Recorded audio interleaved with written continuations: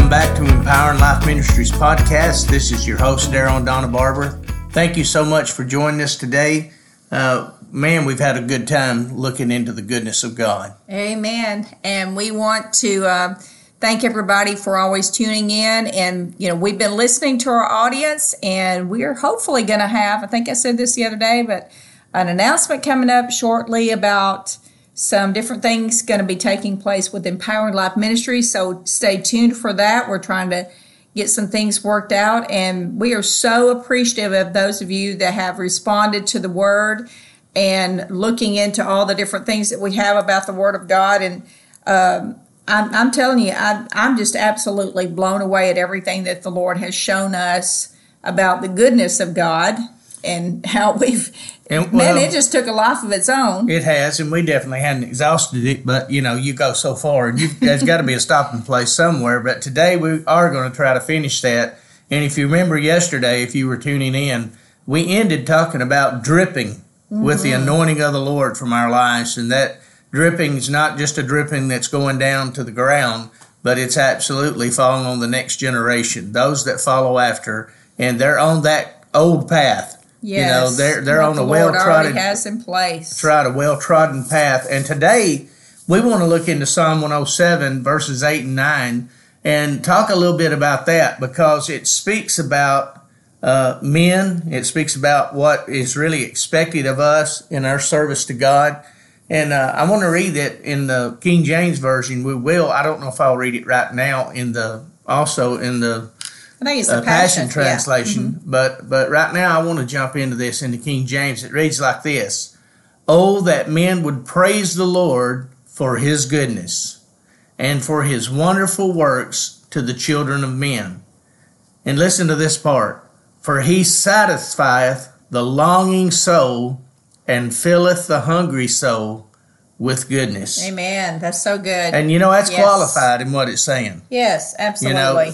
If you're going to get that satisfaction, you're going to have a longing, and you're going to have a hunger, Amen. for that goodness of God. Well, I was thinking about the word longing there, which I guess there's been so many times in my life where I have been so hungry for the presence of God.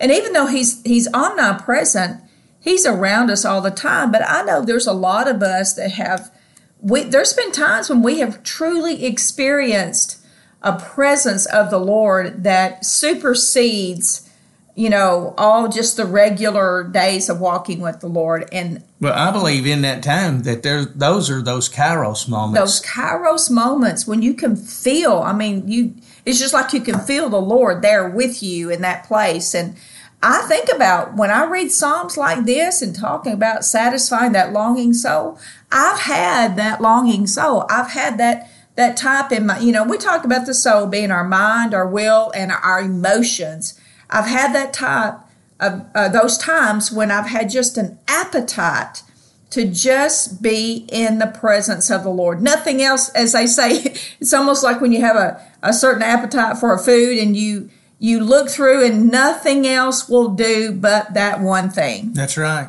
Well, the scripture talks about we're compassed about with a great cloud of witnesses. And in those Kairos moments, I think there's just a thin veil between this realm that we're living in here, this earthly realm, and that spiritual realm. Absolutely. And sometimes I believe, our praise before the Lord, our worship, and getting into His presence, I think it's on different levels. Yeah. And sometimes, it is. sometimes we lean into those things, and we get into the presence of the Lord, I think, and pass beyond that thin veil and into dimensions that really absolutely change and transform our lives. And once you've been there, there's nothing else. Yeah, nothing else matters. And that's why at the first of that verse, I think that's why the psalmist is saying that. David's the one that wrote this psalm, and he said, "Oh, that man would praise the Lord." That word "praise" there is the Hebrew word "yada," and it means literally to hold out the hand, and it means to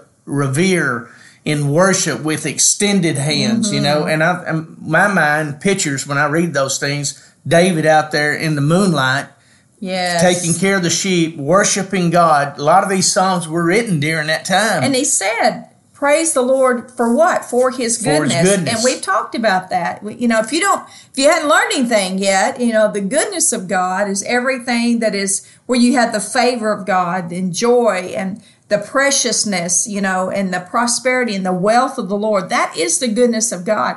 It reminded me of that song that we've been singing. We actually sang the other day when we were out ministering, I'm caught up in your presence, and nothing else will do. And I feel that so strong when I read Psalms like that and talking about the goodness of God. There are times when we sing that song, I'm caught up in your presence. I just want to sit here at your feet. There's nothing else like being in the presence of the Lord. But a lot of people shy away from that. Oh, yeah. And the thing about it is, a desperate man or woman of God, desperate for His presence, just not for stuff, not for things, but desperate for His presence. I'm telling you right now, they have that longing soul. Yes. The Scripture talks about those that hunger and thirst for righteousness shall be filled. Yes. So when we have a longing in our soul, the Scripture talks about He fills the hungry soul with goodness. And it's something that, we talk about this, and then we realize that the Scripture also says that the Father is not going to withhold any good thing from His children. And I know for myself, my children are older. Our children are older now. Yeah. But when my children want a hug from me, it makes my day when they want to put their arms around me. And I know our Heavenly Father is the same way. Absolutely. When we want His presence, it is amazing. Well, the Passion Translation says this in that verse. It says, "So lift your hands and thank God for His marvelous kindness and for all His miracles and mercies for those He loves. How He satisfies the souls of thirsty ones and fills the hungry with goodness." I want to close out this part on goodness. I have said for the last few days, we need to, I said, I'm going to prophesy, but I'm going to tell you what, we need to prophesy. And if I'm not mistaken, I think there's about 83 days left in 2022. And we need to speak. We need to declare the goodness of God over our lives, in our lives, that's circling around our lives. Amen. And through our lives. And that's what I pray over all of us. Speak it, prophesy. Prophesy the joy, prophesy the prosperity and all of the goodness of God over yourself, over your family. If you're a business owner, prophesy it over your business. Let's let the last 83 days of 2022 just be saturated with the goodness of God. That's right. And set your heart for the next Sunday of worship that you go in your place of worship.